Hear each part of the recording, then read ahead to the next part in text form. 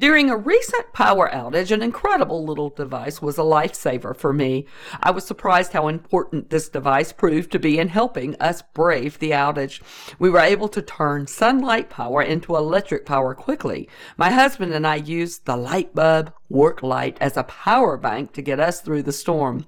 The light bulb connects by USB, so you can easily charge your phone anywhere, anytime, as well as other digital devices. This light bulb device is highly suitable for outdoor usage and emergency situations such as car repairing, fishing, camping, night market, etc.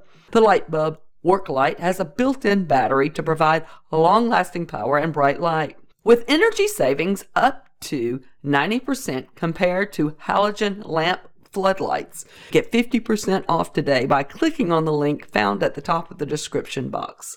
This message is taken from Alive After the Fall. Make sure to go to annaperdue.com to get the link at the bottom of the blog post, and you can read the entire message. So, unlike Russia, Iran, Turkey, and Israel, the American continent was not discovered at the time of the prophecies. However, John the Apostle in the book of Revelation and Jeremiah and Isaiah talk about another end times nation in their writings, a nation called Mystery Babylon. The name is deeply symbolic. Ancient Babylon was a city made great by people who came from all parts of the ancient world. Understand, immigrants helped make the United States the world's only superpower, and because the prophets didn't know how to articulate the existence of the North American continent at the time of the visions, they called it Mystery Babylon. Some say biblical Babylon refers to ancient Iraq. But if that is true, why did the prophets see it as a nation surrounded by waters? Jeremiah 50:1-13 states, O thou that dwellest upon many waters, abundant in treasures, where all who had ships on the sea became rich through her wealth. While biblical Babylon has plentiful access to waters rich in resources, most of Iraq is a desert and has only a narrow stretch of coastline. Why do all the prophets talk about pollution when in ancient Iraq there could not be such a thing? Thou hast destroyed thy land. I have polluted mine inheritance and given them into thine hand. Babylon mounts up to heaven and ascends above the heights of the clouds. These metaphors clearly reference a nation that has discovered flight. It is obvious that Babylon or Mystery Babylon can't be the ancient Iraq, but the prophets have more to say about this end-time nation. Babylon is hailed as a queen among the nations and the lady of the kingdoms. According to the prophets, Babylon reigns over the kings of the earth. It is the praise of the entire earth and an astonishment among nations. It is a place of great riches, and the merchants of the earth are waxed rich through the abundance of her delicacies. In fact, the prophets say clearly that should something happen to the Babylon, all worldwide trade would stop. The merchants of the earth will weep and mourn over her because no one buys their cargoes anymore. It is the number one military power, and it's called the hammer of the whole earth, and becomes proud and arrogant, and it does not consider its end. Therefore, hear now this, that thou art given to pleasures, that dwellest carelessly, that sayest in thine heart, I am, and no one else beside me.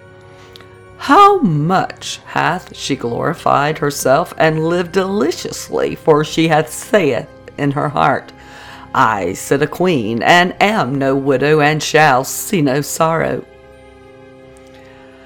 Does this sound like American exceptionalism?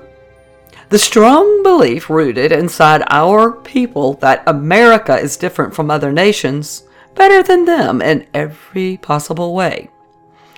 This is again very, very precise. The last clue the prophets left us is incredibly accurate. The scripture often refers to Babylon as a woman. According to the book of Revelations, she sits atop water, has a golden cup in her right hand, and a crown of 7 rays on her head. John the Apostle talks about, "And the woman which thou sawest in that great city, which reigneth over the kings of the earth." The United Nations, in theory, reigns over all the kings of the earth and is situated in New York, the great city where you can see the Statue of Liberty. The statue is the most well-known landmark in the U.S. and the symbol of Babylon the prophets are referring to in their clues. So why then are they also calling it the Whore of Babylon? The sculptor of the Statue of Liberty was Auguste Bertholdi, a Mason belonging to the Great Masonic Lodge in Paris. Before beginning the Statue of Liberty project, Bertholdi was seeking a commission to construct a giant statue of the goddess Ishtar. The Romans also adopted this fertility goddess, but they changed the name to Libertas in Latin, which is liberty in English. Libertas is the mythological equivalent of Ishtar. Therefore, the Statue of Liberty is, in fact, a statue of Ishtar, the Babylonian goddess of fertility, love, and sex. Think about that while you are participating in this tradition of those Easter egg hunts with your children. Pay attention to what we teach them.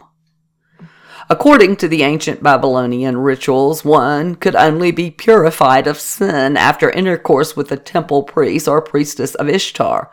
In return for this false salvation, a gift offering was needed.